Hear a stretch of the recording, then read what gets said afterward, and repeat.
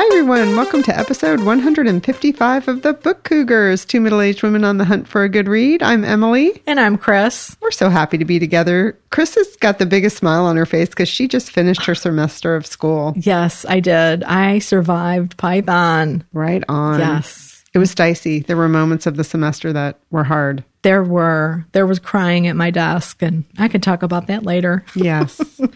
But she kind of skipped through the door. So hopefully this whole episode will be filled with joy and love.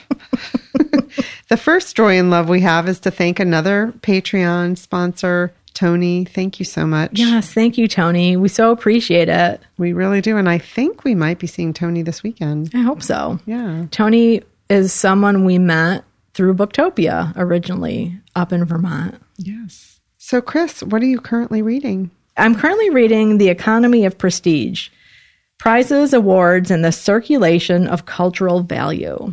This is by James F. English, and it is about literary awards, cultural awards, really, because I was flipping through, and I know I saw something about a movie award. It's actually Ben Affleck's Golden Raspberry Trophy for Worst Actor. But he's talking about, the economics about awards, and I'm really looking forward to this. In this book, I'm reading it in part because, not in part, only because of Dr. English's appearance at the upcoming Spring Willa Cather Conference in early June. He's one of the invited guest lecturers. This book, I definitely not on my radar until I saw it there. So looking forward to this very much. I just really started the intro. Yeah, I'm interested to see what you unearth by reading that. I'm currently reading two different story collections that I want to bring people's attention to. They both release on May 17th. So just around the corner, you can pre-order them now. One is called She is Haunted by Paige Clark. This is from our friends over at $2 Radio. I love this independent press. If you live in the Columbus area, Columbus, Ohio, go visit their store. It's amazing. Paige Clark is a Chinese-American Australian fiction writer. The first story in the collection is called Elizabeth Kubler-Ross. Isn't she the author that started The 5 Stages of Grief?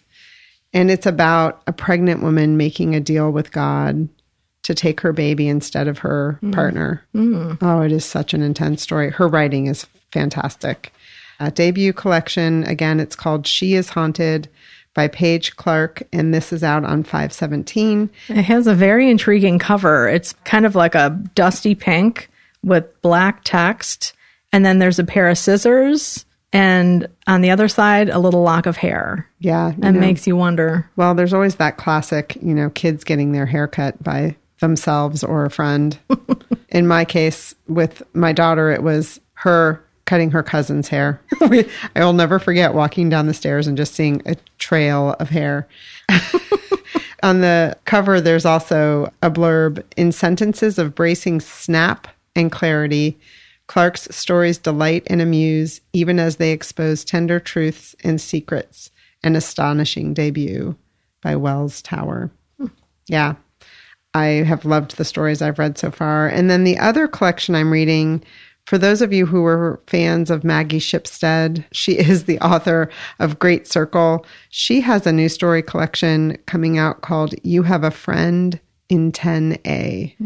I also read the first story in that collection, and it took my breath away. She's such a good writer. And I guess these are stories she's written over many, many years from her time in MFA to present. Okay. So, interesting. yeah. Maybe I'll check that out because I know The Great Circle is one I'd like to read, but it's a big chunkster, isn't it? It is. I don't think her other books were quite as long, but story collections are a great way, of course, to be introduced to someone's writing. And now it seems like this debut is interesting that it's a story collection because historically they always said, oh, great, you have a story collection. We need to see a novel first, and then we'll consider publishing your stories. But now it seems like story collections, especially linked story collections, have grown in popularity, and they can be debuts for authors. Very cool. So what did you just read, Chris? Well, I was looking for a short audiobook to listen to. A couple of weeks ago, I had a lot of driving to do, and I found one about Thomas Merton. It's Thomas Merton, An Introduction to His Life, Teachings, and Practices by John M. Sweeney. It's a short book. I mean, the book itself is only 160 pages. I don't remember offhand, and I didn't write down how long the audiobook is, but something tells me it was like 3 hours. I mean, I listened to it in a day as I was doing all that driving. And I really enjoyed this book. I'm always a little skeptical of introductory books like this. I thought, though, the author did a great job of looking at Merton's life from his birth until his death, looking at his development as a spiritual seeker and a philosopher, basically, and then also currents in his life, maybe what helped push him in certain directions. And Thomas Merton, he wrote The Seven-Story Mountain, and it's one of my favorite spiritual autobiographies. I think other than that book, I read one called Thoughts in Solitude by Merton. And one of the things about this short introduction, it did make me want to read more of Merton. There are several books that the author pointed out that might be good places to start for people who are looking for, X or Y. That was Thomas Merton, An Introduction to His Life, Teachings, and Practices by John M. Sweeney. It's available now. I think it came out in 2021. It's from St. Martin's Press. Very cool. I kind of like those also, like books that you can just appreciate in a day. Remember when we were talking to Will Schwalbe and he talked about that's like one of his favorite things is just to spend a day with a book from start to finish, even though his partner might not like it. Well, if you want to try it and you're into spiritual reading or religion, theology, this might be a good one to try. 160 pages. I think most people could do that in a day. Yeah. I was having a really hard time getting into a book. I was definitely having a little bit of a slump. And then I picked up The Year of the Horses, a memoir by Courtney Malm, who's going to be at Booktopia. And I just fell in love with it right away. This book is about the time in her life after she's given birth to her daughter. She's suffering from a debilitating depression. She has severe insomnia. She's having all manner of problems, physical problems with her body. As a child, she had a love of horses. And she's living up in the northwest corner of Connecticut, which is very farmland and really beautiful. And she starts to ride horses again and actually starts playing polo. There's not a lot of women who play polo, so the people who were running the farms were really excited to get her. And what I really appreciated about this book was she was terrible at polo, but she was determined to keep going. She also just really wove back in time, reflected on her childhood, why she stopped riding horses as a child. Her family dynamic, which we all know, has a lot to do with our established neural pathways and why maybe she was experiencing some of the depression she was experiencing as now an adult. And also just the relationship that humans and horses have with each other and why sitting on a horse and working at a farm with horses might really be helping her sleep better and feel like a better mother and wife. One of the things I think she also really talks about that writers out there might really appreciate is just having a writing life and how difficult it is to deal with some of the unknown times when you're writing and you're suffering from depression and how to form your time as an author and then also go on book tour and all of that kind of stuff. So she really wove a lot in this book and I devoured it. I cannot wait to meet her this weekend. Again, the book is called The Year of the Horses, a memoir by Courtney Malm, and it just released this week on 5/3.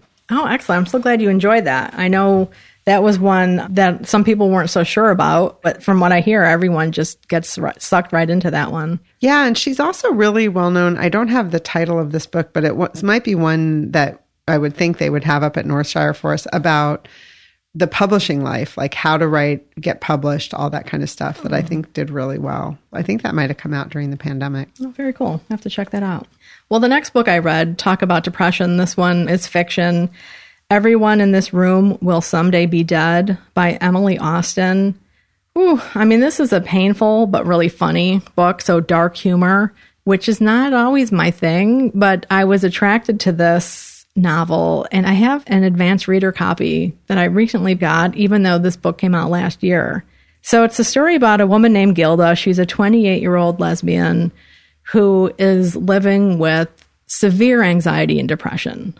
I mean, it's intense. And while I was reading this, I just thought she did an excellent job of depicting what it's like when you have those conditions and how debilitating it is. I think a lot of people say, snap out of it, just get up and go to work. And it's just not that easy when you have conditions like that. Her only option initially is to go to the emergency room for help. So everyone there knows her. The janitor even knows her by first name. And they keep submitting referrals for her to see a psychiatrist. And it takes forever to get through. This is up in Canada, I believe.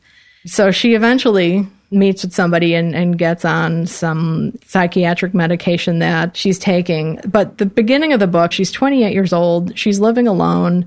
She's been fired from her bookstore job because she didn't show up for 5 days because she couldn't get out of the house to do that. And she's walking around and a nun hands her a flyer. There's something in there. It was like for a self-help type group. So she goes. It's actually a church. And she's standing in front of the church looking at it. She's an atheist. She's standing in front of the church looking at it. And the priest comes out and he's like, oh, you must be here for the interview. So again, remember, she's not neurologically typical. So her brain doesn't work like a person who's at their best. And she's like, oh, yeah. And so she kind of goes with these things. So here she is. She's gay. She's an atheist. And she gets this job as an administrative assistant at this church. And everything kind of goes on from there. That's a great setup. It is a great setup, I thought. And then there's a murder mystery that happens, which I didn't see really coming. But you get a lot of her background. She comes from a very dysfunctional family. Her dad has emotional struggles. It sounds like he might have anxiety and depression. And they both look the other way at the problems with her brother, who is a raging alcoholic, but they don't see it. He's a bit younger than she is. He had dropped out of college and is living at home. And they just don't see the problems. As you just said about, the memoir, when looking at people's families, you can really understand more where they are.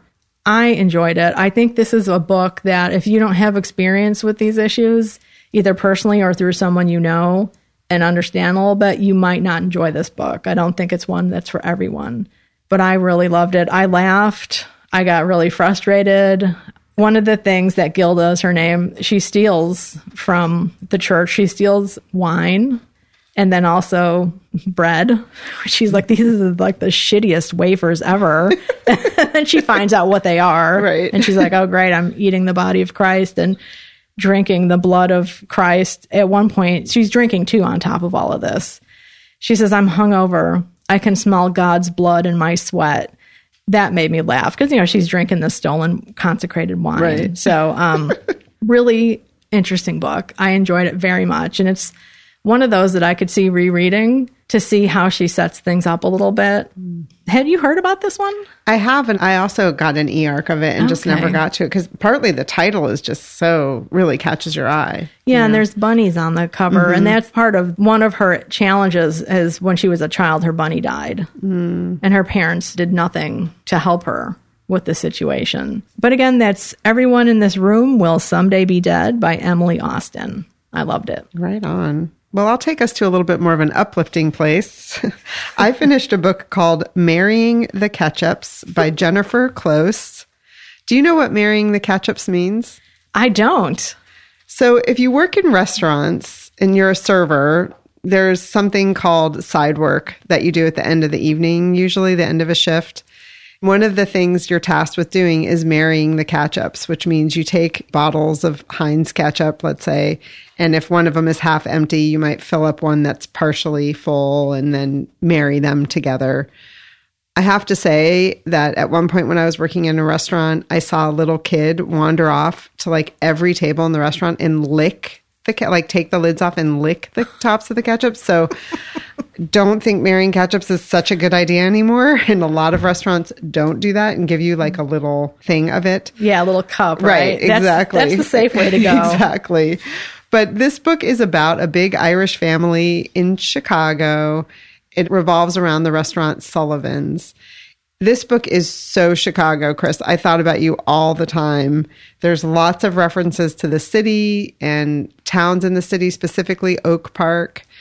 It also takes place in 2017, which is the year that the Cubs won the World Series. So there's little vignettes about all the different characters' experience watching the World Series because they're all diehard Cubs fans. And it takes place in 2017, which is after Trump's election. So that has a lot to do with some of the storylines. And then the patriarch of the family, Bud, passes away. And that all happens at the very beginning of the book. From that point, it takes place mostly from three different perspectives: sisters Gretchen and Jane and their cousin Teddy.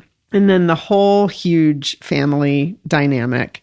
They're all experiencing different things in their life, but all of it revolves around the restaurant. So I adored this book.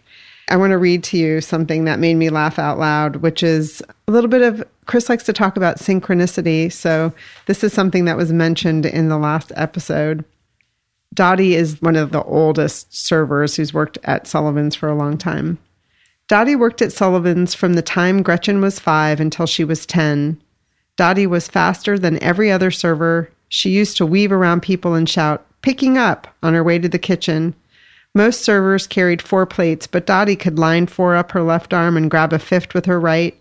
She never winced at the heat. She bounced on her toes and laughed at everything Gretchen said. At the end of every shift, she used to collapse in a booth and say, "These dogs are barking." For anyone who remembers, we talked about how when we went on a biblio adventure to New York, Chris said her dogs were barking, and I had said I'd never really heard that term. So maybe it's a Chicago term. I don't know. Yeah, I did a little research, and I didn't write the man's name down, but he was known for making these little sayings, and that was one that he had made. And then there was some loose connection to the Marine Corps. So I could have picked it up there. I could have picked it up in Chicago. Who knows? Yeah. So then this is another reference to marrying the Ketchups. No one marries the Ketchups anymore. Not at Sullivan's anyway. They stopped years ago when Bud decided that the ketchup should be served in little metal containers on the side because it looked nicer than having bottles on the table. No more waitresses chatting and thumping bottles. No more combining 2 halves to make a whole. Teddy was the one who pointed out how germy the whole operation really was. The transferring of condiments back and forth each night, the possibility of contamination. It was a health violation waiting to happen, to say nothing of the time when the waitresses could still smoke in the restaurant, ashing right next to the open bottles. So this book was very restaurant-y, lots of relationships with the different people, and I just adored it. Dare I say I ate it up. Again, it's called Marrying the Ketchups by Jennifer Close, available now. Awesome. That sounds really good. I'm going to take us back to a dark place. The next book I read is actually considered a novella, Lucky Girl, How I Became a Horror Writer, a Krampus Story by M. Rickert. Now, this is one that's not coming out until September 13th, 2022. I got an ARC. One of the reps from Tor.com emailed and said, "Are you interested?" I was like, "Yeah, totally." I had just turned in my last assignment, and I thought, this will be perfect to read something on the short side that's horror. And it was. I enjoyed this story so much. It's about a struggling writer who's on the young side. I think she's just out of college. And she meets these 3 other people one Christmas season at a diner that's closing. It's had its heyday. The food is crappy.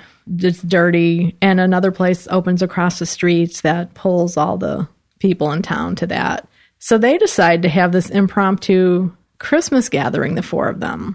And that's how they meet. I won't say much about anything that happens. They meet again decades later.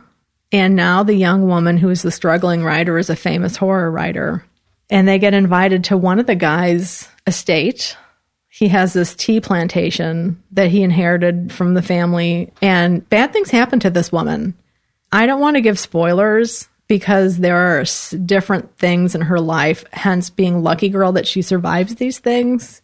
And then when you finish it, you're thinking like, oh, I need to maybe reread this. Oh, interesting. Yeah. And it is a novella, so it wouldn't be so hard to do that. Exactly. Right. It wouldn't be hard at all. But I certainly enjoyed it. I happened to also then last night on Twitter, I was just kind of scanning through Twitter and I saw somebody post a couple books that they've been highly anticipating and really enjoyed.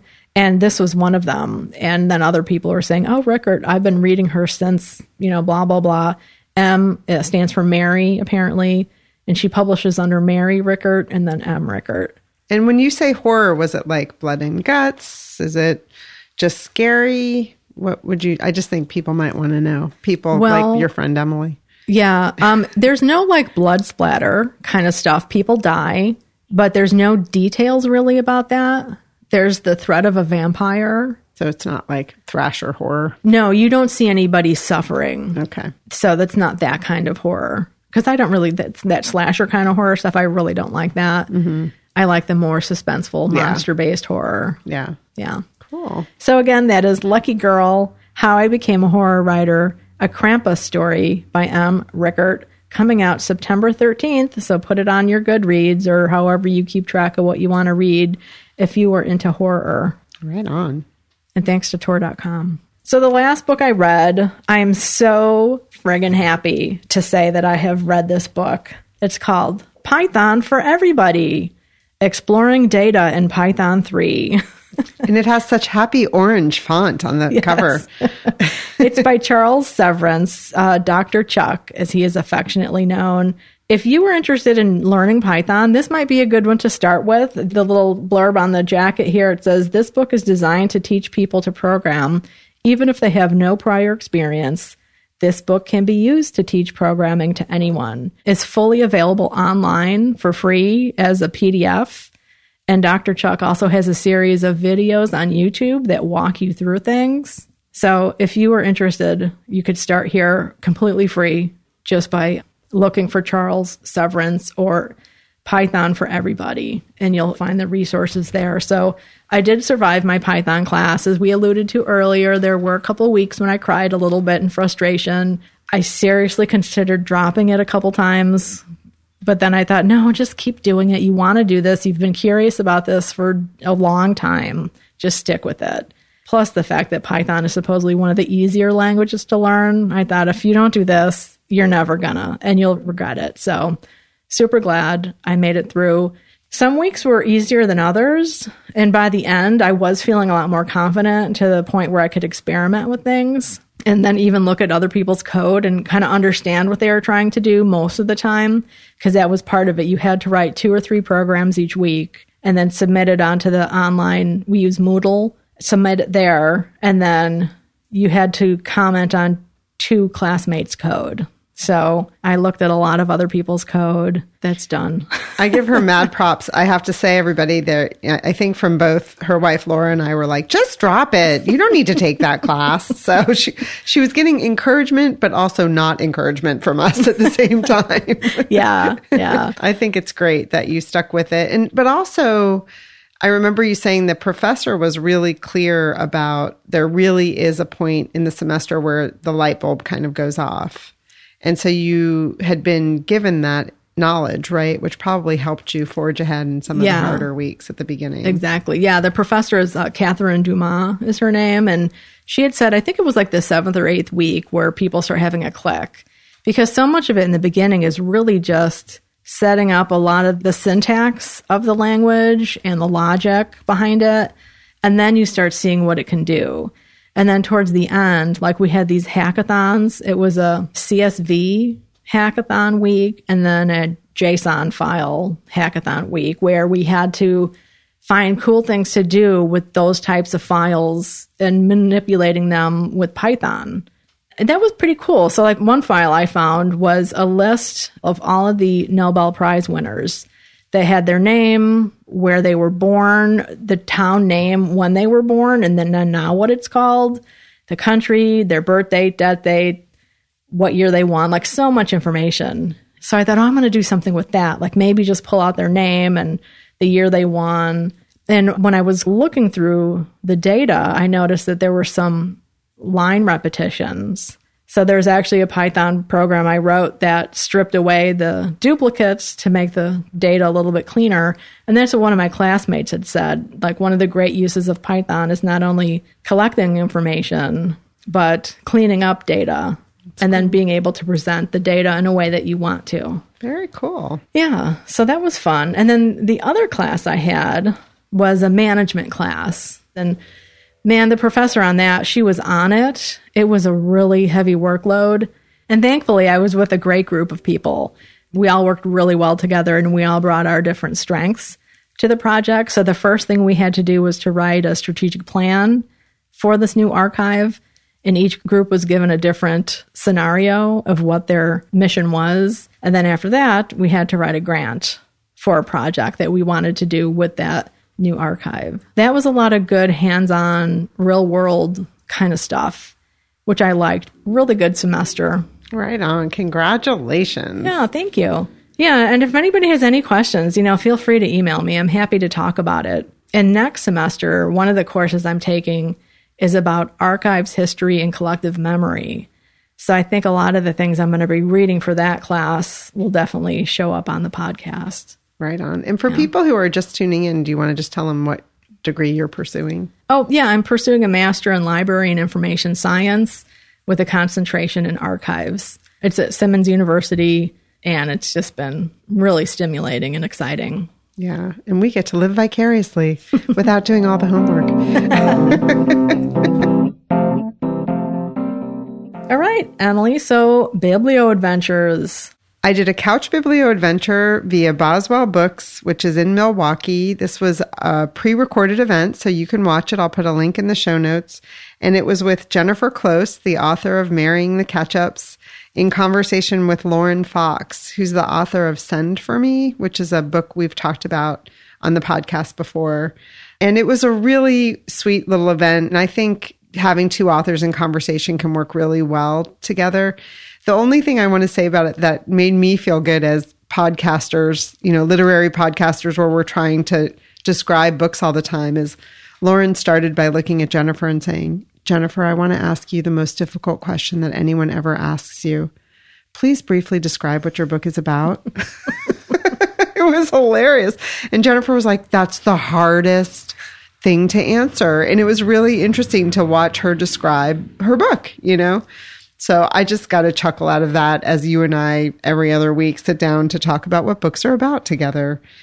I just had a little pet peeve with the event that when they had questions from the audience, they didn't repeat the question. Oh, yeah. So, you didn't hear it? Yeah. It was like a little bit of a mystery, like, what is she actually answering?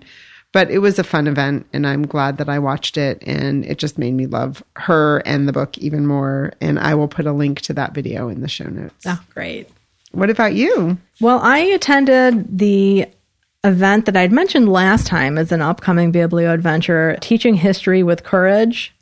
And this was through the Association for the Study of Connecticut History. It was their spring conference, and it was one of the best online conferences I've ever attended, I have to say. Very fascinating, interesting, thought-provoking. I don't know what other word I could use.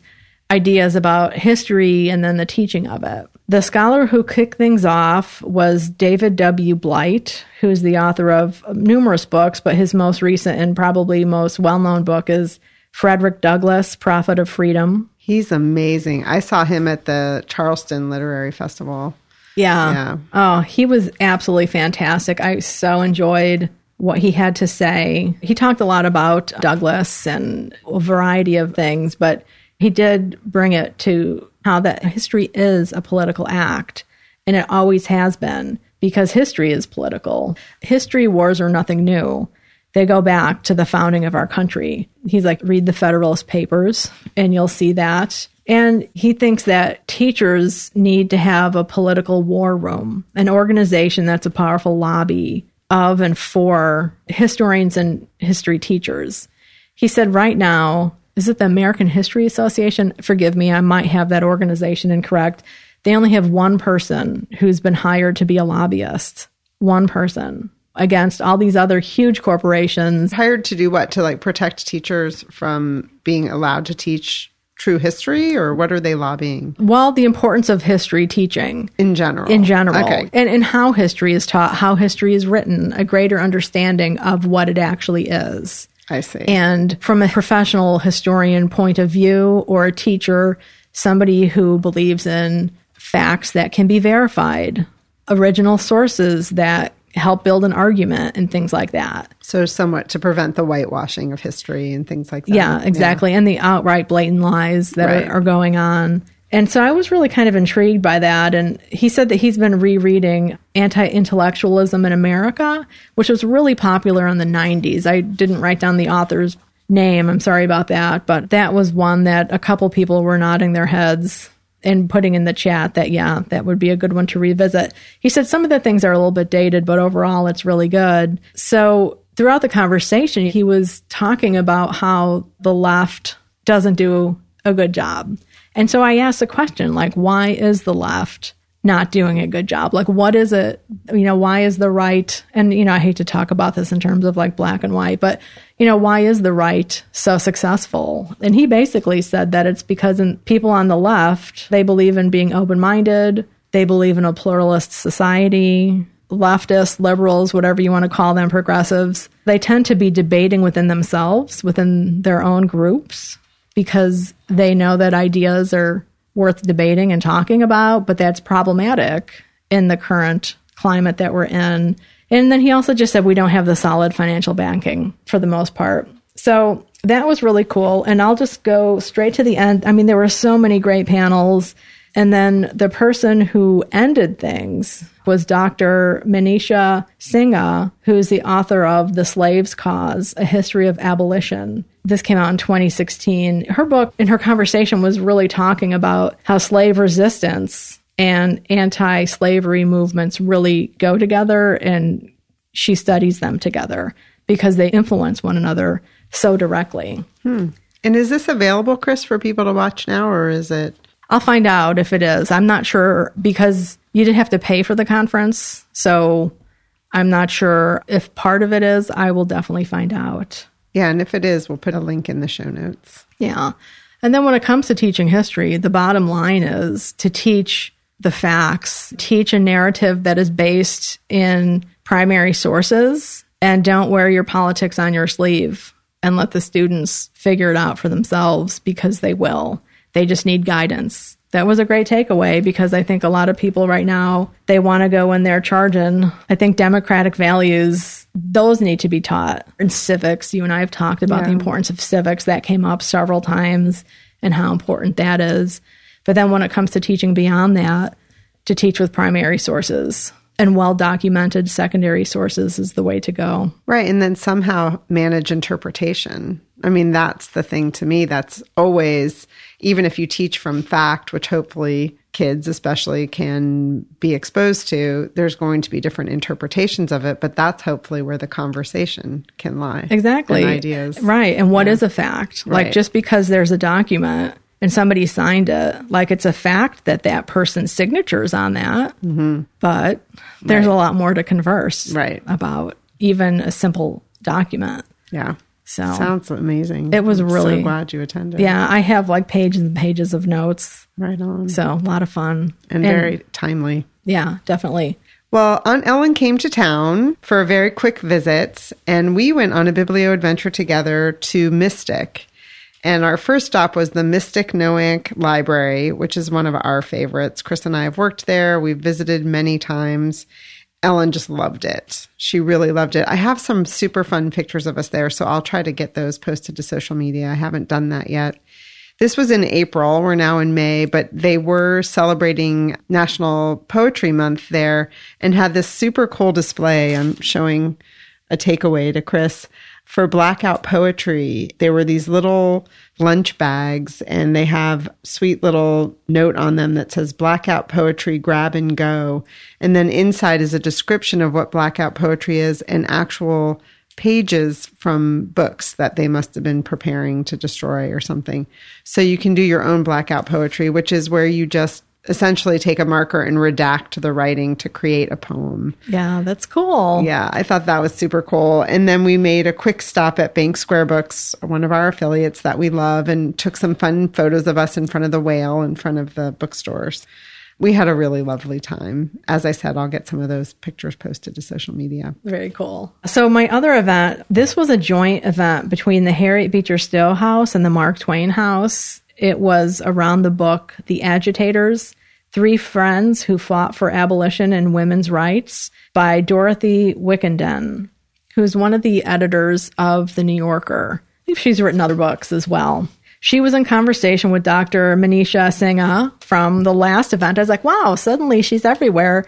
And Dr. Singha is a professor at the University of Connecticut, hence her showing up at all these events. So this book, which I did check out of the library, it's about Harriet Tubman, Martha Coffin Wright, and Frances A. Seward. Basically, white women and black women working together and how their relationship came to be, the three of these women, and what they did together and separately. It sounds like a really good read. Through their conversation during the Q&A, and this is recorded, so I highly recommend you watch it if you're interested in these topics, because it was really fun Q&A to just watch these two talk to each other and answer questions together. I really enjoyed it. And they did talk about the split that happened in the women's rights movement during Reconstruction, basically, because some women went the road of becoming racist and others did not. So she talks about Susan B. Anthony and Stanton and how some of their stuff is pretty racist. Really good event. And one of the questions I thought about later, and I want to find an answer to, is like, why is it Susan B. Anthony and Elizabeth Cady Stanton, why is their story the one that's taught in schools? Because that's who I learned about. Mm-hmm. Yeah, me too. Yeah. And so why them and not all these other women who were out there lecturing and writing books? Yeah, that's a good question. Yeah. Oh, one of their conversations too, they were talking about, again, the importance of doing archival research and really digging into things. So the issue of Harriet Tubman, I don't know that much about her at all. She never learned to read or write. And one of the things is that she had a head injury that did cause some permanent neurological damage. So they don't know if that kind of prohibited her or if she just didn't have time because she was taking up the cause of helping to eliminate slavery in the country. But she gave a ton of talks and women took notes at these talks. And so Dorothy Wickenden read a lot of these notes. And then Harriet Tubman's first biographer, or one of the first, Sarah Bradford, she was dismissed for a long time as having kind of made things up and not been very accurate. But from looking at these women's notes of Harriet Tubman's talks and then rereading Sarah Bradford's books, she thinks that she was pretty spot on.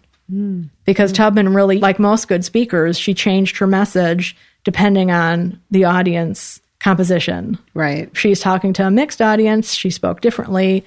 And if she's talking to just women, it was a different. So really interesting stuff. It made me want to learn more about Harriet Tubman. See, she was very active, I believe, in the Underground Railroad in Ohio. So I do feel like I learned about her in school. Mm-hmm. Because sometimes, you learn your history based on where you live, of course. So, exactly. Yeah. I mean, I remember learning about her that she led the slaves to freedom was the big message. And I think it was Frederick Douglass, was it, who called her the general. Mm-hmm. And one of the points that was kind of made is that here it was during the Civil War, and she was going back down into the South and basically leading during a time of war. So she was actually a soldier, even though technically she wasn't enlisted in that way, but she was actually a general leading people and creating strategy. Really fascinating. And I have the book here to show Emily. It's kind of a cool cover. The Agitators, Three Friends Who Fought for Abolition and Women's Rights by Dorothy Wickenden. It's a great cover. Yeah. So we also went on a joint jaunt together on Independent Bookstore Day. Yeah, man, it was a great day. Yeah, we decided to just keep it local, and we met on the town green, the Guilford Green, and started out at Breakwater Books. It's our local independent bookstore, and It was fun to just have a really nice browse. Yeah, it was great. Neither of the books that we visited seemed to maybe be aware that it was independent bookstore. Yeah, day. they were not promoting it there at Breakwater. Yeah. The next shop we went to was a used bookstore that's kind of new in town. It's been around for several months. We just finally got to go. And it's Sid's Book Shack and Boutique because they sell some handmade things as well. But really the main show is books. And used books. And they had a great selection. Yes. Really well organized for the most part, like within section. The alphabetizing was sometimes off, but within sections, it was really wonderfully curated, I thought. Yeah. And you came out with a nice little book from the classics. Yeah, shelf. they had The Cutters by Bess Streeter Aldrich, who was a Nebraska writer. That book came out in 1926. She is one of the most popular writers of her day. And I was just surprised to find a copy in Guilford, Connecticut. Yeah, it was great. And it had a nice little inscription from dated 1927, I think. Yeah, so it was given to somebody for commencement. Yeah. Yeah. So that was fun. We had a really good time just checking out what our local bookstores were doing. Yeah. So, and we also really enjoyed seeing what some of our listeners were doing. Susan out in San Diego went on like a bookstore crawl. I was so envious of that. Right. And so did Robin. She went, I don't know how many stores she had. There was a bunch of them. And she posted some pictures in front of the different bookstores, which is fun to see. Yeah. Some stores have authors on Independent Bookstore Day and really live it up. Our bookstores were just open, which we were thrilled about. So. Yeah. Now, there is a big Connecticut competition, Passport. If you hit X amount of bookstores in the state, you get entered to win a raffle. I didn't know that. This Yes. is the first time hearing of it. Oh, yeah. Where do we get the passport? Well, I think RJ Julia was participating in that. I first learned about it from when our friend Cindy had her bookstore up in South Windsor. She participated in that. Okay. Yeah. Cool. And you get a little stamp to show that you've hit that bookstore. I know I just saw that the Cape Cod has reinstigated their passport bookstore thing, which was, I think, on hiatus for the last 2 years due to the pandemic. And I was like, that might be a really nice excuse to have to go to Martha's Vineyard in Nantucket. Totally. That's really cool. If y'all did some fun stuff on Independent Bookstore Day, it's not too late to let us know and send us pictures. We'd love to see that. Absolutely. Well, we have one big, huge upcoming jaunt coming up together. We do. We are going to Booktopia, kind of. We are not officially signed up for the whole event because neither one of us was completely free to do that. But we are going to Manchester, Vermont, and we're going to be there for the Saturday night big event that they do with all the authors speaking for like 10, 15 minutes at a time at this wonderful big event up in the kids section of a Northshire bookstore. And we're going to shop. We're going to shop. We're going to see old friends. Yeah. We're going to eat food. Yeah, I can't wait. It's a town that I just really adore, and the drive is super fun. As a matter of fact, when we finish recording, we're going to have a little chit chat about what bookstores we should visit on our way up and our way back. Yes. And what we should eat in between. Oh, I can't wait. I know, me too. There's another event coming up in Connecticut, but it also has an online version for those of you who are not in Connecticut, CrimeCon, which is a one-day conference that we've mentioned in the past. It's hosted with the New York chapter of the Mystery Writers of America in the Ferguson Library in Stamford, Connecticut. And in person, it is there at the Ferguson Library. And then online, we'll post a link for that if you're interested. There is a special Zoom rate of only $25. I think it's $40 or $50, depending on when you register if you go in person. There's also an in-person workshop that's only available in person. That's June 4th from 8:30 a.m. to 4 p.m. And the final event of the day is our buddy John Valeri in conversation with Tess Gerritsen. Ooh. Yeah. That's going to be fun. That's going to be a good for conversation. him. Yeah. Our mystery man. Our mystery man. Yes. So, what about upcoming reads?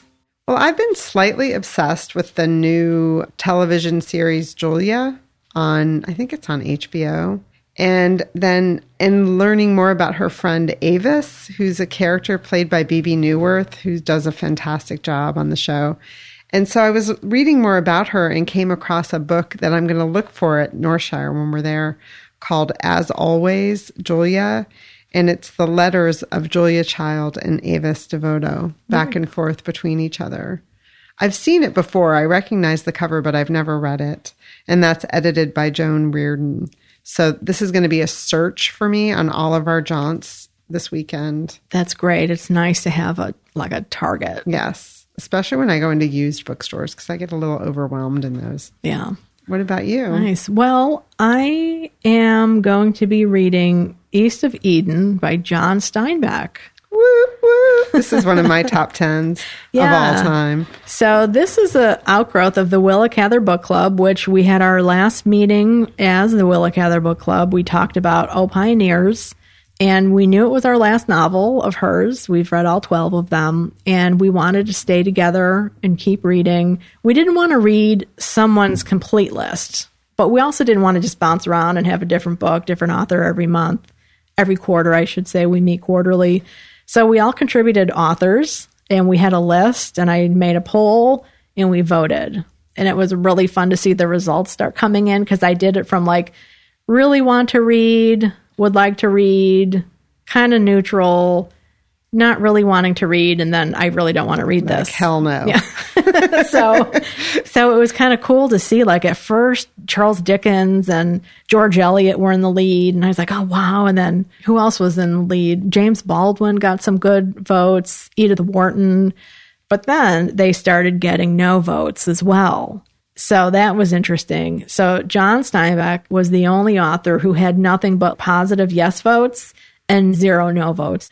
So he was our winner, our grand poobah. Yeah, it's exciting. Yeah. It's a total change from Willa Cather, but he has a great list of books to choose from. So are you guys going to do it just for a year? So do 4 books? Yeah, we're going to do 4 of his books for the next year. So when we meet quarterly, so July is going to be East of Eden.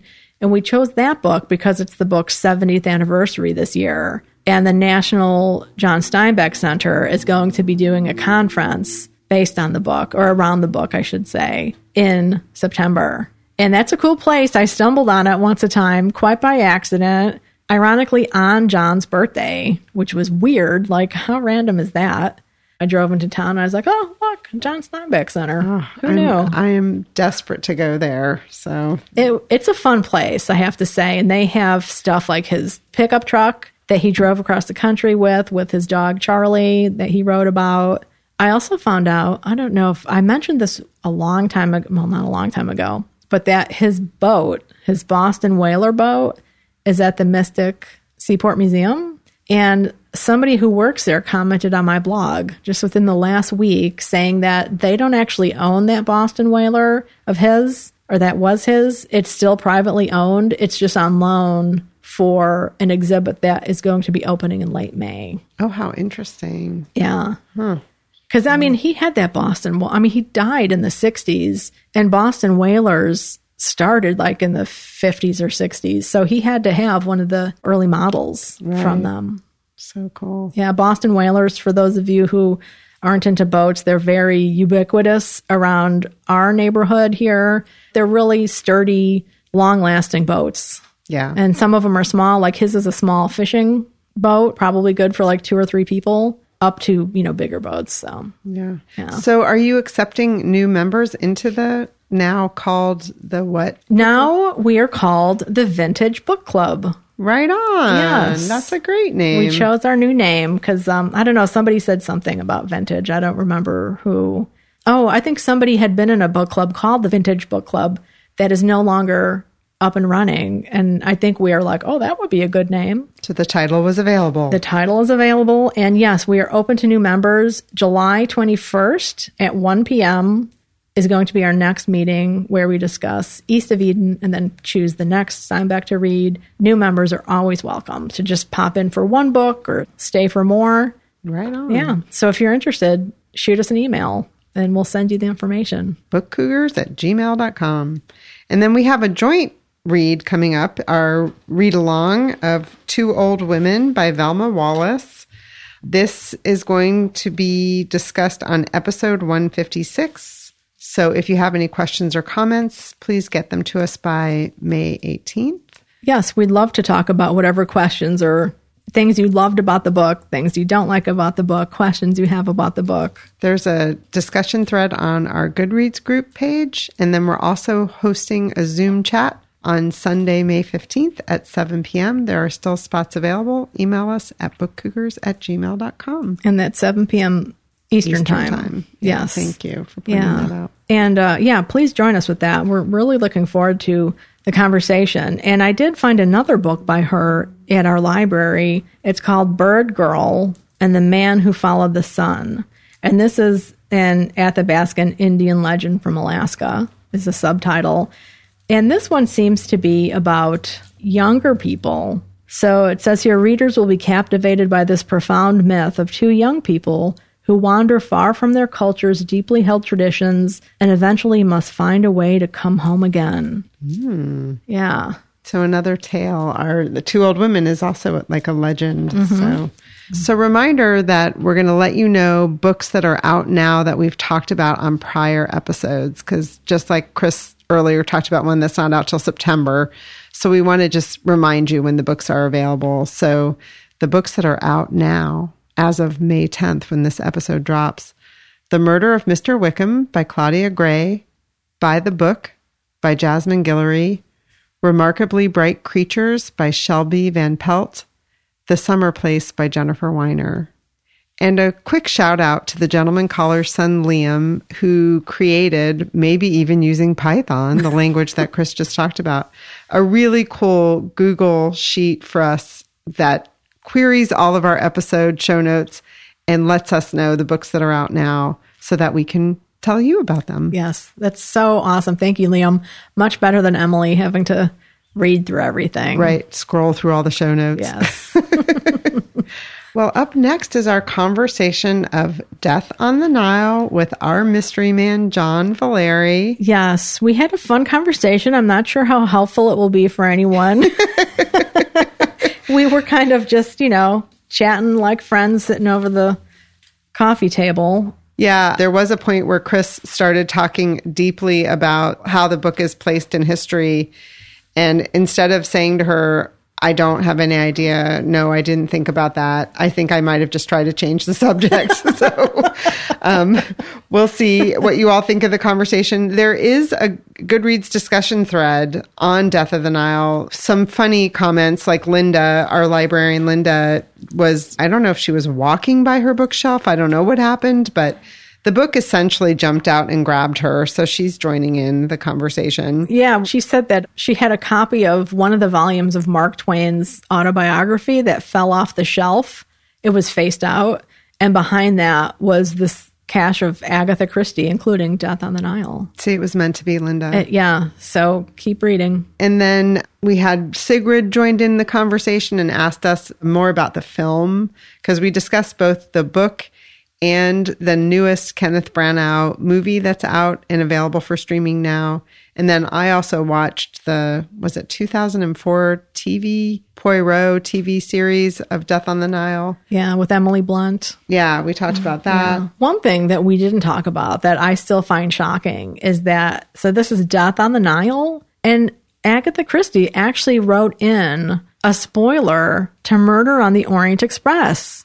I was shocked when I read that. It's Poirot talking to somebody about this past case and how he solved it. And I'm like, what? Like, that's hilarious. She's totally spoiling her own novel. I mean, I don't know if she thought, everyone has read it already or what the deal was, but I was really surprised by that. And I meant to ask John, it just didn't come up because we were talking about a bunch of different things. I meant to ask him if she does that occasionally. Yeah, I wonder if she wants to know if readers are really paying attention, if some hubbub occurs because she does that, or interesting. I don't know. I mean, I wonder if people didn't talk about spoilers so much back then. But you would think as a mystery writer, she'd be concerned about that. Yeah. I don't know. Yeah. Isn't that interesting? I wonder. Because, this is kind of related. Academic introductions to classics. Some of them, I don't think they do it as much now. Maybe they do. and I'm just out of the loop, they write these introductions that are full of spoilers. Yeah, for and it's just sure. kind of like, oh, really? You're going to tell me everyone who dies, everyone who gets Right. married, everyone who whatever's. Yeah, it's like they should almost be at the end. Yeah. Right? Yeah, I don't get that either. And you've talked about that before and warned people off. And which, as a matter of fact, I think you just did with your John Steinbeck, that there's a reader's companion that's a little spoilery. Right? Oh, yeah. Emily's referring to the email for the book club that I'd sent out. This was a coincidence. Like the day I think it was that I came home from that book club, John Valeri posted something about that book, A Journal of a Novel, that he purchased because it was recommended in some writing book that he had just read. I was like, oh my God, what a coincidence. So John Steinbeck, when he was writing East of Eden, every day he would sit down and write a letter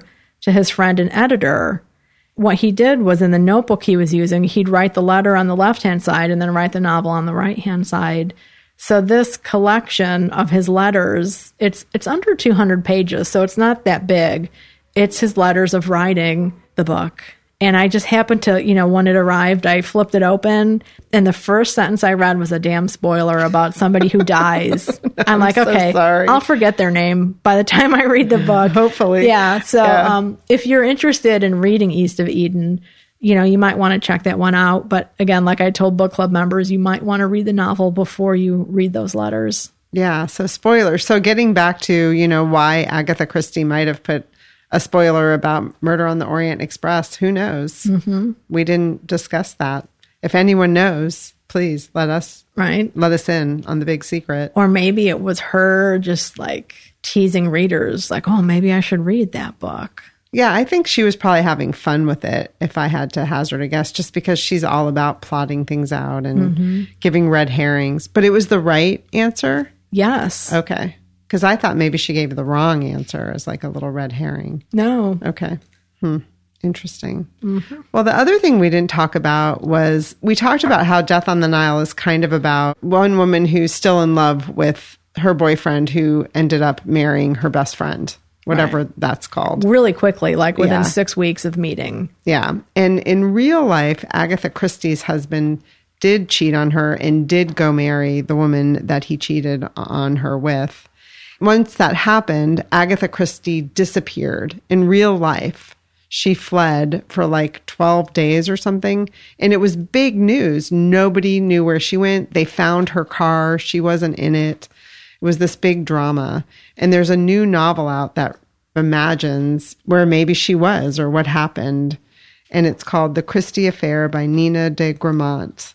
And that just came out, I believe, this year. Very cool. Yeah. Yeah, that's a fascinating thing because where she checked in under the name of the woman who her husband was having the affair with. Talk about an FU. Right.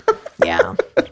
Yeah. Very interesting. And, really, maybe she was just freaking out, which I totally understand. And she wanted some space, but she was famous, right? So yeah. So people thought she died or she killed herself or was she kidnapped? I mean, who knew? Right. But we still don't know to this day what really happened. Yeah. Maybe she had her own lover and she just went to a hotel room and had a good time. Who knows? Emily, dare to dream.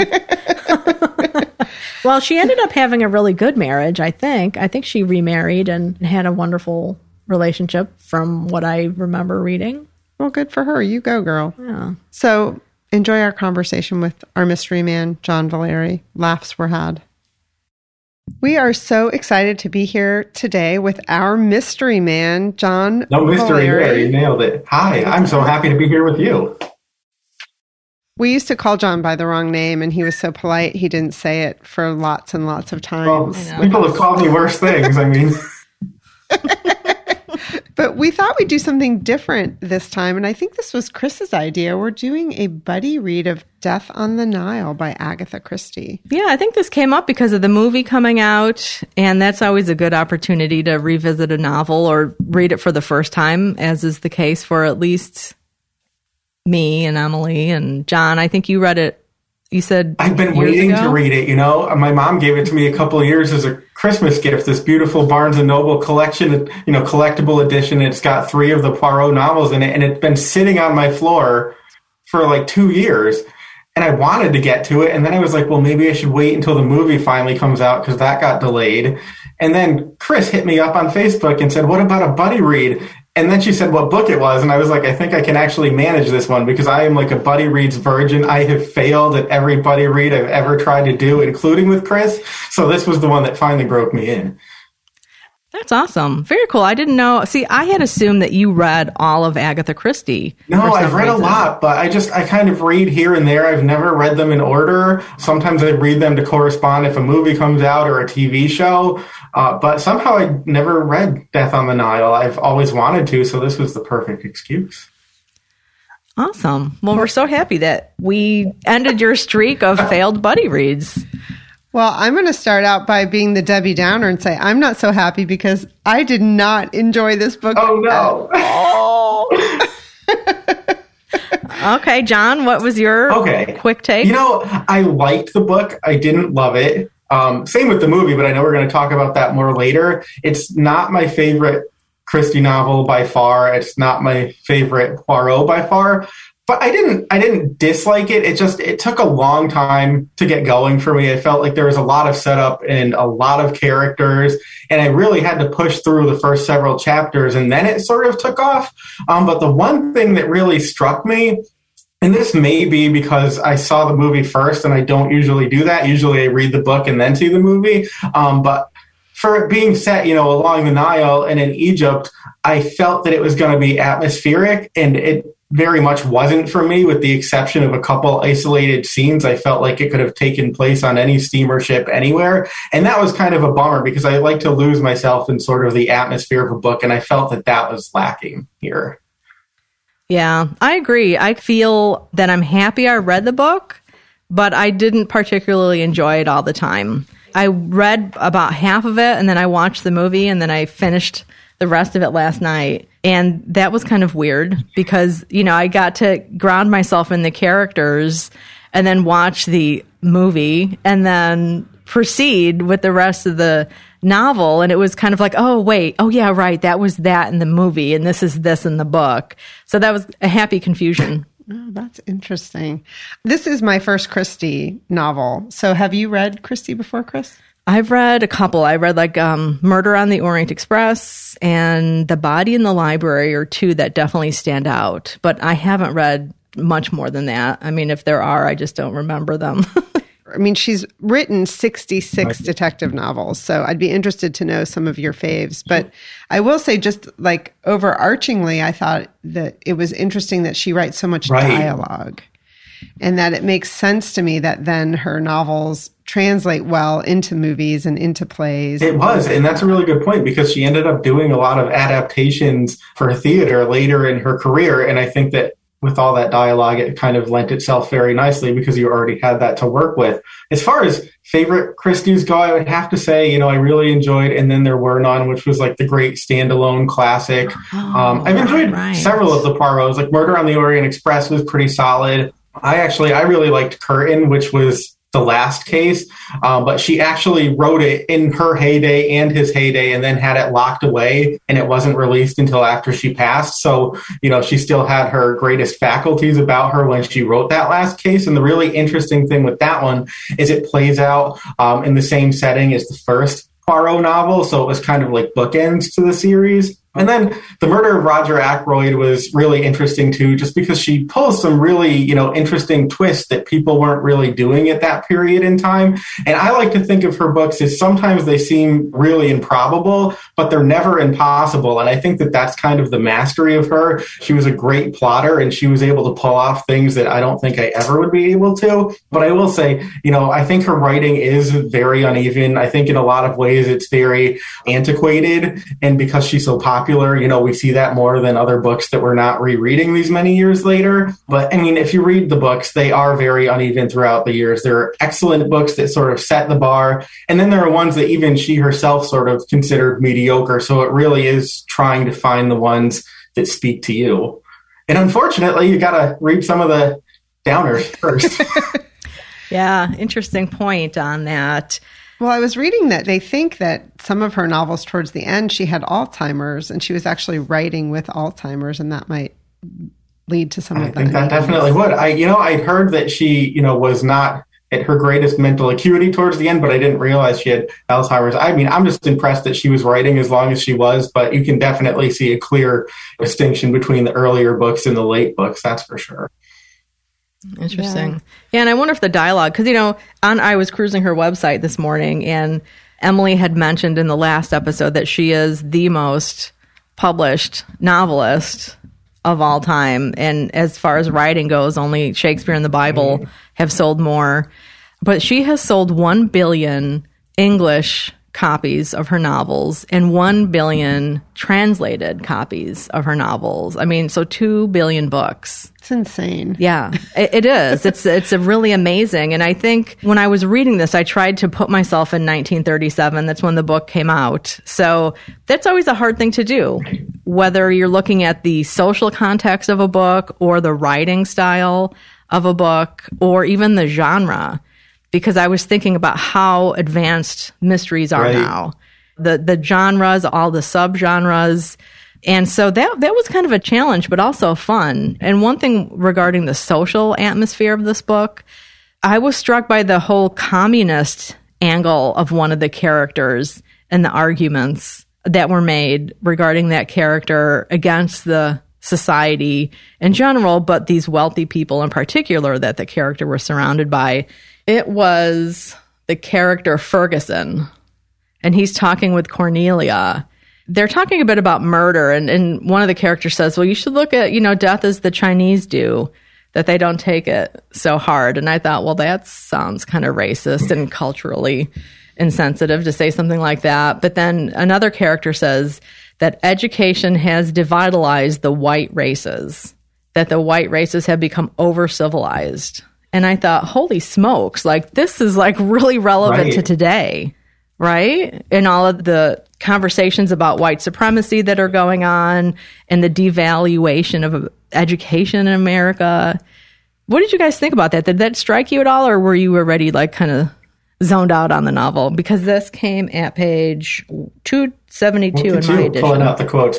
No, I mean, it's interesting that you would pull that out. I think it is really relevant, and I think it does resonate today. And it's interesting because there is a lot of racism and stereotyping in the books, but then the flip side to that coin is at times there are characters who seem very progressive, and that's the thing about Agatha Christie, and I think that's sort of her appeal, is that in a lot of ways she was ahead of her times, in a lot of ways she was of the times, and so reading those books, you sort of find the two sides of that coin. I think she's a bit of a mystery herself, but the point you made, yes, I mean, look at the world that we're living in, that definitely zings. Well, I know she had traveled quite a bit, and that influenced her writing. So maybe that's in there too. But this is kind of talking around what you're talking about, Chris, but I want to bring this up because I think it's relevant to what we're talking about. Now there are sensitivity readers and people write books in a different time. But when I was listening to the audio and reading it at the same time, they were inserting words. Really? And it was really odd to me. And it was like you're talking about, I'm trying to think of, instead of saying slaves, it would say black slaves. And instead of using the term native, it would give it more of specificity. And it really bugged me. And then I was like, well, but maybe they're trying to correct some wrongs. I don't know. And then I thought, is this what sensitivity readers are doing now? And when I was working with Talking Books, which is reading books for the visually impaired, you are not supposed to change anything. And if you change a the to an and, we go back and re-record it. So it just felt so wrong to me on so many levels. Oh, yeah. I would agree. Because I think if it's the audio of the book, it should be the book. It should be the text. I think I'm a purist about that. Yeah. But then it made me wonder if we should get copies and see if the book is different or if this is just narrators that are, they're updating the text as they narrate.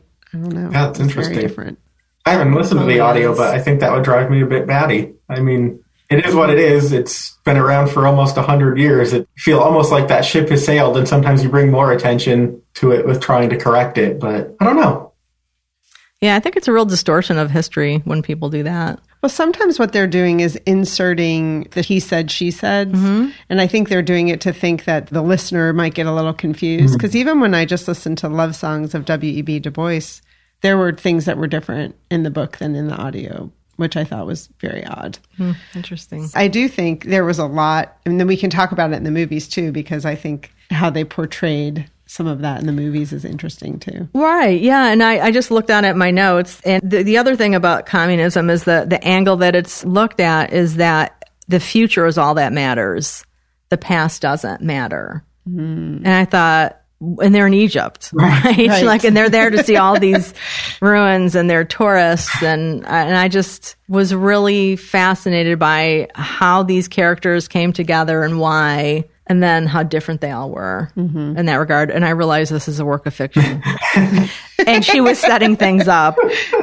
It didn't feel like a work of fiction in some ways, though. Did it to you? I don't know. I was like, the people did feel real to me. Maybe it is because I had watched the movie first, though, which I really don't like to do. But I didn't know I was doing a Buddy Read when I saw the movie. Hi.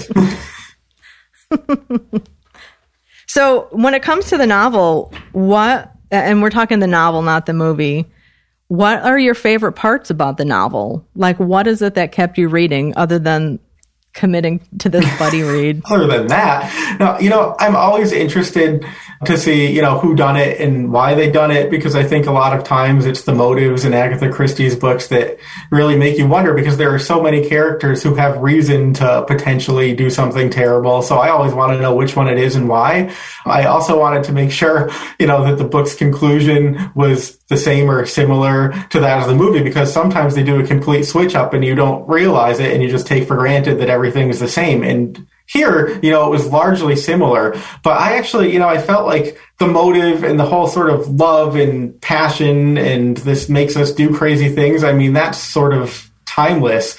And so I think that people will still relate to that today. Watch Dateline and see what crazy people in love or out of love do to each other. So I found that the motive itself was pretty timeless. And I liked the idea of this character who knows she's becoming a bit unhinged is literally stalking people from place to place. And then they're centralized on a steamship where nobody can get away from each other. And you just know that something terrible is going to happen. I really liked that setup. It took a while to get there. Yeah, not in the movie. No, it was very quick. Book, it definitely did. Yeah. I liked that conceit as well, but Toni said she didn't get what Lynette saw in Simon, and I felt the same way. So from the very beginning, in both the movie and in the book, I was like, I don't get it. Obviously he wants her for her money. I didn't get why she would fall for him, but they didn't build that up at all. He just seemed like someone who needed a job, didn't have much going on, and then she fell in love with him and ditched his other girlfriend. So did you guys I don't feel know. that way? I thought that maybe she saw how happy, and vital Jackie appeared when she was first with him. And maybe she thought that some of that would rub off on her, if you'll pardon the expression. But I just... Yeah, otherwise, I don't know. It seems pretty obvious to the outsider that, yes, he's probably interested in her money. She has a boatload of it. But I think that could have been played out more. And I thought maybe it was more of a psychological thing, like we sort of always want what somebody else has, and then we have it and realize maybe it's not all it was cracked up to be to begin with. And I actually thought that was more interesting, seeing what happened to the two, female friendships when the man sort of came between them. Yeah, I think for me, I just kind of chalked it up to lust. Jackie was so in love with this guy, and she wasn't concerned about money, which, makes you think like, well, he's probably not concerned about money either.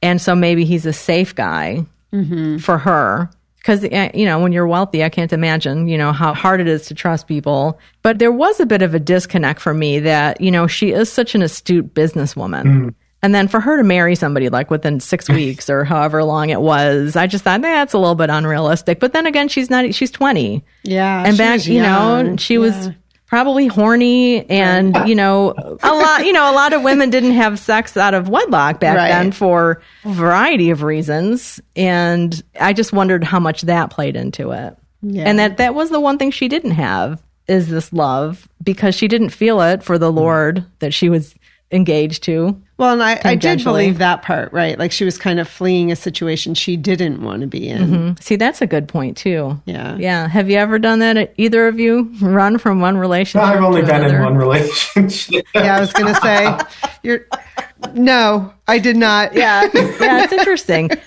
I don't know that I have either. I've been usually single. Yeah. I mean, I agree with you, like the wanting what you don't have, but also we're not talking about the movies yet, but in the scene in the 2004 TV version of it, like the look in the music when Simon and Lynette see each other. Da, da, da, da. Yeah. It's like you believe it, like love at first sight, Yeah. that whole thing, which people believe in. So, yeah. Yeah, but not enough to marry when you're a multimillionaire in 1937. Yeah. I mean, I don't know. that to me felt like a setup for the novel. Yeah. But that's all. That's okay. But that's what she needed to do, right? Right. And I haven't read any other Agatha Christie, so I don't know if there's always that moment of like we're putting a bunch of people in a room together and you just have to kind of believe. Yeah, it's a lot of time. I think there's a lot of that. And for this book, when I was younger and I wanted to read mysteries, the adults around me said, well, try Agatha Christie.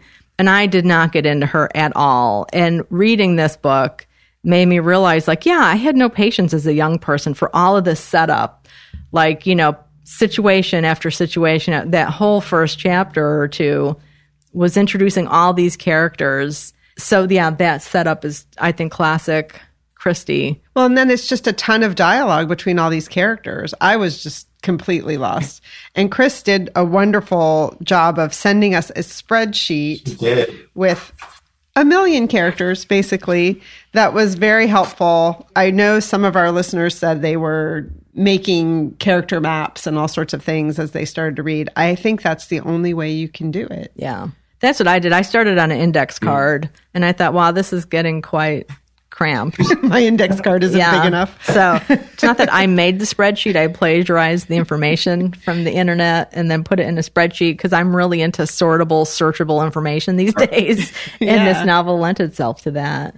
And I mean, there were a lot of interrelationships, right? Yes. The different people. I'd be interested to know if all of her books have that, if she's kind of interested in human nature and how all these different characters relate, or if that's more of how she creates the I think plot she was really twists. interested in human nature. And that was sort of Miss Marple's big thing is, she can solve anything just because she knows human nature and, what people think and do and why. But yeah, it's pretty consistent throughout the books. That and taking a bunch of people and, putting them on a train or a ship or in a house, stick them on an island, Right. and then realize how they're all related, even though nobody realizes it at the at the onset. Right. I just kept thinking they should just take Simon, toss him overboard, and become friends again. Yeah, that's a really good point. The loss of this friendship that was really important to each other. Yeah, for this man who was basically a man-child. Yeah. The gendering of different characters was really interesting to me in this novel.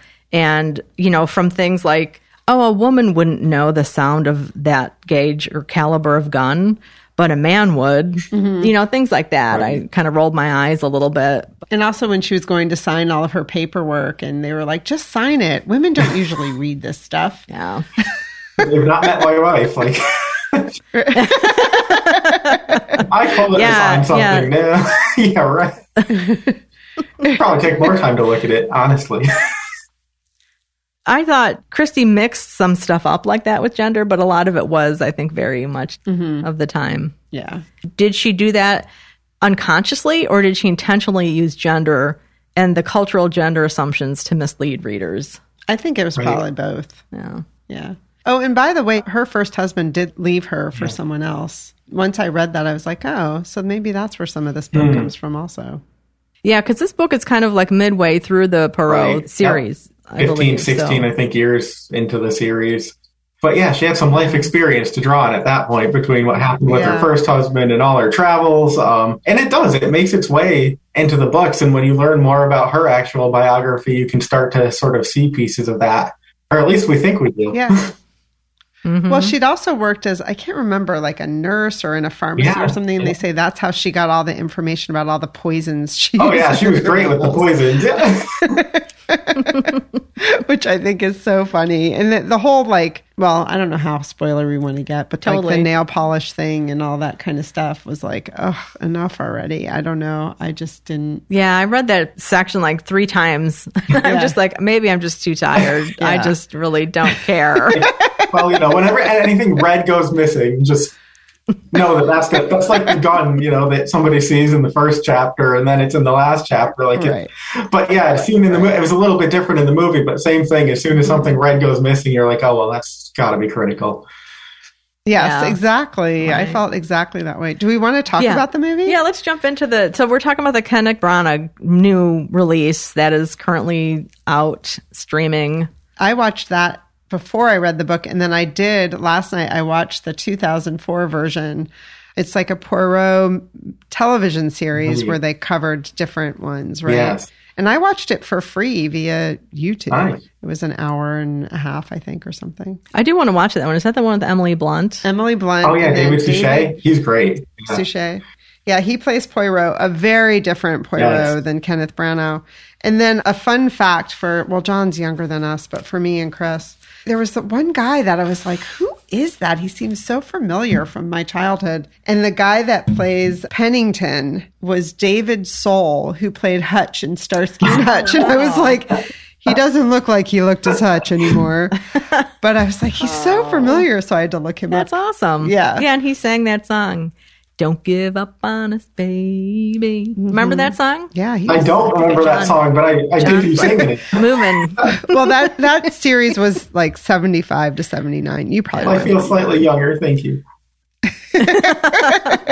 So the movie, thumbs up or thumbs down? Let's go around. Emily, you first. I saw it in the theater. It was my first time being in a movie theater since the pandemic had started. So I liked it because of that. And it was visually beautiful, I thought. But I didn't. So my thumbs are in the middle. I'm doing this like you can actually see me, but it'll all be audio. Didn't love it. Didn't hate it. Like Emily, I saw the video first. We streamed it a couple of weeks ago, and I liked it better than Branagh's Murder on the Orient Express. Like Emily said, I thought it was really beautifully shot. So I had all of those images in my mind, and then there was sort of really none of that in the book, which I found a big disappointment in the book.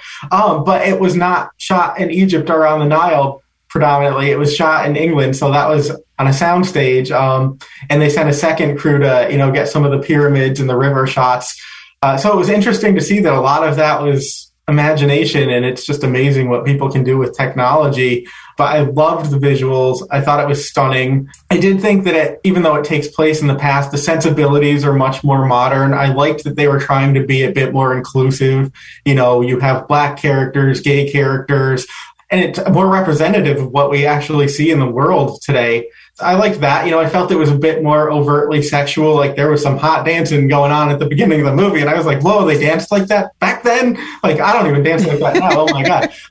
And then, it's interesting with Kenneth Branagh because I don't picture him as Poirot, but it's kind of like when Tom Cruise played Jack Reacher. It's a stretch and you just sort of either get used to it or you don't. I like what he does with the character, but I think I will always see David Suchet as Poirot because he just did such a phenomenal job, both in the look and in the delivery. And another thing I'm kind of torn about is how they tried to link this movie and Murder on the Orient Express with the character of Bouc, because he existed differently in the book of Murder on the Orient Express, and then he was sort of a young, dashing man in the movie. And then he carries into Death on the Nile, but he's not in the book.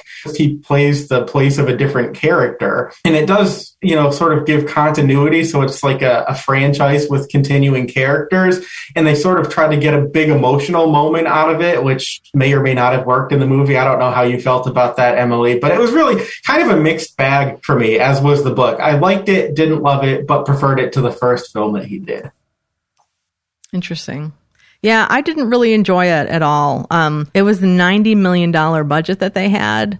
And I thought visually there were a lot of nice shots of the characters, but I really thought some of the scenery looked fake. Mm-hmm. CGI'd. Yeah. It looked very CGI'd. Yeah. Yes. And then I didn't appreciate the new storylines that were brought in. It really bothers me. I mean, I appreciate artistic license, but it bothers me when directors, movie producers, whoever's responsible says, this is Agatha Christie's Death on the Nile. why don't you say it's like inspired by? Because you've introduced new characters. You've created this whole setup about Poirot's mustache, which I thought, what was the point of that? But as John just mentioned, it could be a whole, setup for what was the word that you used? His franchise. Yeah, maybe. With these movies. Because he is making another one. There's a third one that's going to be adapting one of her lesser known novels. So that will be interesting to see. But yeah, I was kind of disappointed in the movie, I have to say. And I didn't really like Murder on the Orient Express either, his adaptation. I think they're very self-indulgent. It's kind of my takeaway on them. I don't think he's a good Poirot at all. So he's doing it he sucks the humor out of it all.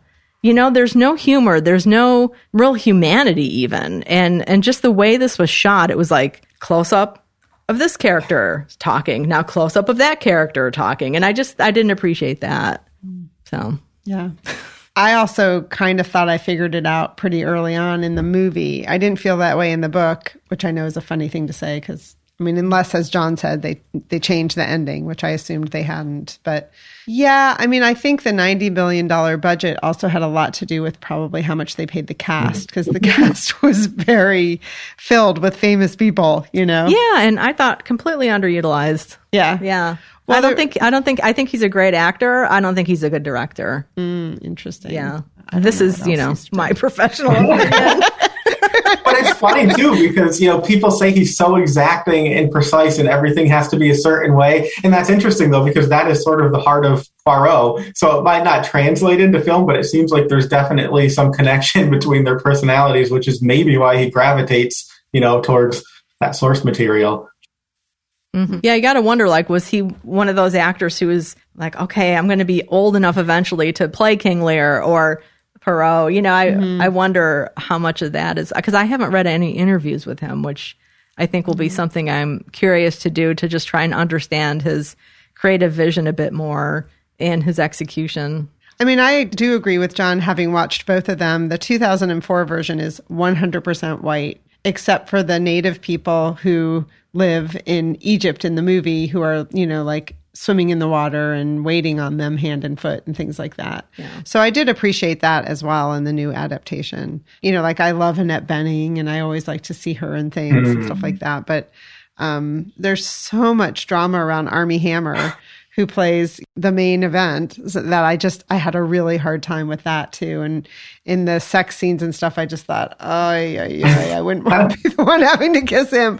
Horrible thing to say out loud, but... Yeah. Well, yeah, the opening dance sequence, I thought, okay, for one, I don't think any woman would be doggy style down on a juke joint floor. She probably, her hands would stick to it. So I just thought that was a bit much. It was, I guess, sexy. I don't know about that. Like I said, because I was looking at Armie Hammer with one eye closed. Yeah. Oh God, he just came out saying he's into cannibalism. I just can't. Yeah. Are you serious? Abs 100%. Start reading. Wow. Y'all get online and start reading about Armie Hammer. He's a train wreck. But I will say I loved the woman who played Jacqueline. She's in the show Bad Education. Yeah, Sex Education. Or Sex Education. Yeah. She did a good job of being, unhinged. Yeah. She looks unhinged in the movie. I appreciated that setup because you do believe that she is this heartbroken, revengeful person. Yeah. Totally. Yeah. And I didn't believe that one with the woman who played Jacqueline in the 2004 version. Didn't feel that way. Okay. Yeah. Yeah. Sorry, y'all. I didn't mean to go on an Armie. Oh, no, that's okay. I painted a picture, but he's, trouble. Yeah. So. I know the opening scene, with all the dance and the sexiness, or somebody was thinking a lot of those things were sexy. I always think too, he's swinging her around, and of course people just clear the dance floor for that kind of behavior. It just seemed a little way too choreographed. I did like the food scene though. I liked the food that got delivered to Poirot. That was my favorite part of the whole movie. His dessert? Yes. Yeah. But you must have really loved the eggs in Orient Express. I didn't see that movie because I think Chris saw it and didn't like it. You don't need to. I was like, one is probably enough. Yeah. Yeah. I think I only watched it so I could talk with John about it. That was probably the only reason. Oh, sure. Will It's I my watch fault. the third It's one? all Yeah, fault. it is. Yeah, you're my fall guy, John. Hey, I say. But I probably will watch the third movie that he puts out just to because. know. Yeah. I mean, I think my experience is I probably will not read another Agatha Christie. Sorry, world. But I also think I have seen 10 Little Indians performed, and that's an Agatha Christie, right? Yeah, that's the one that's been renamed, and then there were none. And then there were none. And that is not the original. There have been 3 titles of that book, Okay. and the first one shall Yeah. not be named. Okay. I think I enjoy her work as plays. Like that makes sense to me with all the dialogue and that, like you don't necessarily have to have the boat to Egypt. You know what I mean? Like maybe it can be invented and created in different ways. That's not like, I think Branagh was trying to stun us with his imagery and that's, Well, for me, the boat and the costumes were the star. Mm-hmm. I mean, the boat I just thought was yummy. Yeah, and it was. I think that would be really cool. My mother-in-law and I used to talk about taking a cruise down the Nile. And I just think, wow, that would be the kind of boat to do it on. Absolutely. Yeah. There were some cool shots I'm remembering now because the boat had this very interesting etched glass. Yeah. And there were some cool shots, I thought, where they were looking through the glass and things like that. But I have to say, I was confused when I started reading about Agatha Christie that I thought she also did the movie Death Trap or the play Death Trap. That had nothing to do with Agatha Christie. Oh, no, she did Mousetrap. You were close. Right, Mousetrap, exactly. Mousetrap. I was confused. And Mousetrap is the longest running play in history. It has been running since 1957. That's amazing. And they only paused it because of the pandemic. Isn't that Wow, crazy? that is amazing. Yeah. Now, we did have a person on Goodreads write in with a question for John. Yeah, this is very much for John. So, John, I'm just going to read the whole thing. She said she thought the Branagh film was enjoyable as long as you didn't ask too many questions or think about it too deeply. Some of the character changes were interesting, although I missed stodgy old Hastings. Can we ask John about the background cast in the movie? Casting-wise, it's like they didn't even try to make it feel like we were in Egypt. Considering Branagh's attention to issues of race, I thought that was really weird. and that was by Sigrid. Yeah, I mean, I think one, they wanted their stars and they sort of got a trifecta for the love triangle. And then after that, you have to fill it out with people that you think, one, are going to resonate and also are going to bring people to the theater. Like we have Annette Bening, who, is American, but she's not playing an American in the film. But he sort of likes to take these grand dames and give them characters. I liked that. But I think a lot of times, it's just filling out the cast. That they're not necessarily going to be the focal point. He did a lot of sort of amalgamations, taking characters from the book and twisting them so that one person in the movie would represent 2 or 3 people from the book. He did the same thing with the character of Book. Like in the book, Book was a completely different character. But he wanted that carryover. So I do think a lot of it has to do with, more his artistic vision than necessarily staying true to the book. Because there are a lot of differences, but I can understand it because we were talking a while ago how it was very confusing at the outset of the book. There were so many characters and so much setup that if you try to put all that into a movie, nobody's going to know who is who and who's doing what. I mean, I think there were enough characters in the movie that still there were questions at times about what the relationships and motivations were. And I will say, yes, Kenneth Branagh is a really exacting director. He actually wanted to film in Egypt. That was the initial plan. They just realized that was going to be much too hard to do. And they felt that they could do a better job living up to his vision by filming in and around England. So they did, film in some public places, but they also had, I think, a very elaborate staging, and they sent a second crew to do actual filming in and around England. So you did have actual shots of pyramids in the Nile, but they did recreations of partial pyramids too. So it was sort of an amalgamation of that. So I think that, he did that with scenery, he did that with casting. And I think it's just his style. And I think that some people are going to relate to it. Some people aren't. I'm very much in the middle. I don't dislike his movies, but I don't love them. And I think a lot of this stems from the fact that, they did such a good job with the Poirot series and they pretty much translated, every novel, every short story that he appeared in. So I think that we all have an image of David Suchet, and that's very hard to live up to. So I kind of give him props for at least trying to take the character in a different direction. And one thing that I found that I really like what he's doing is he's showing how, I don't want to say weak, but it seems like Poirot really has a fondness for young star-crossed lovers, and that occasionally comes across in the books, but I think he's done a better job of bringing that out in the films and giving Poirot a more focused backstory. Some people like that, some people won't, but I do think it gives an insight into why Poirot really has, an affinity for characters like Jackie, because you get in the book and in the film that he really takes to her despite the terrible things, that she might be doing. And he sees that she's getting herself into trouble and he wants to get her out of it. And he knows that that's just not fated to happen. But I think that you get a more nuanced picture in this film than actually in the book.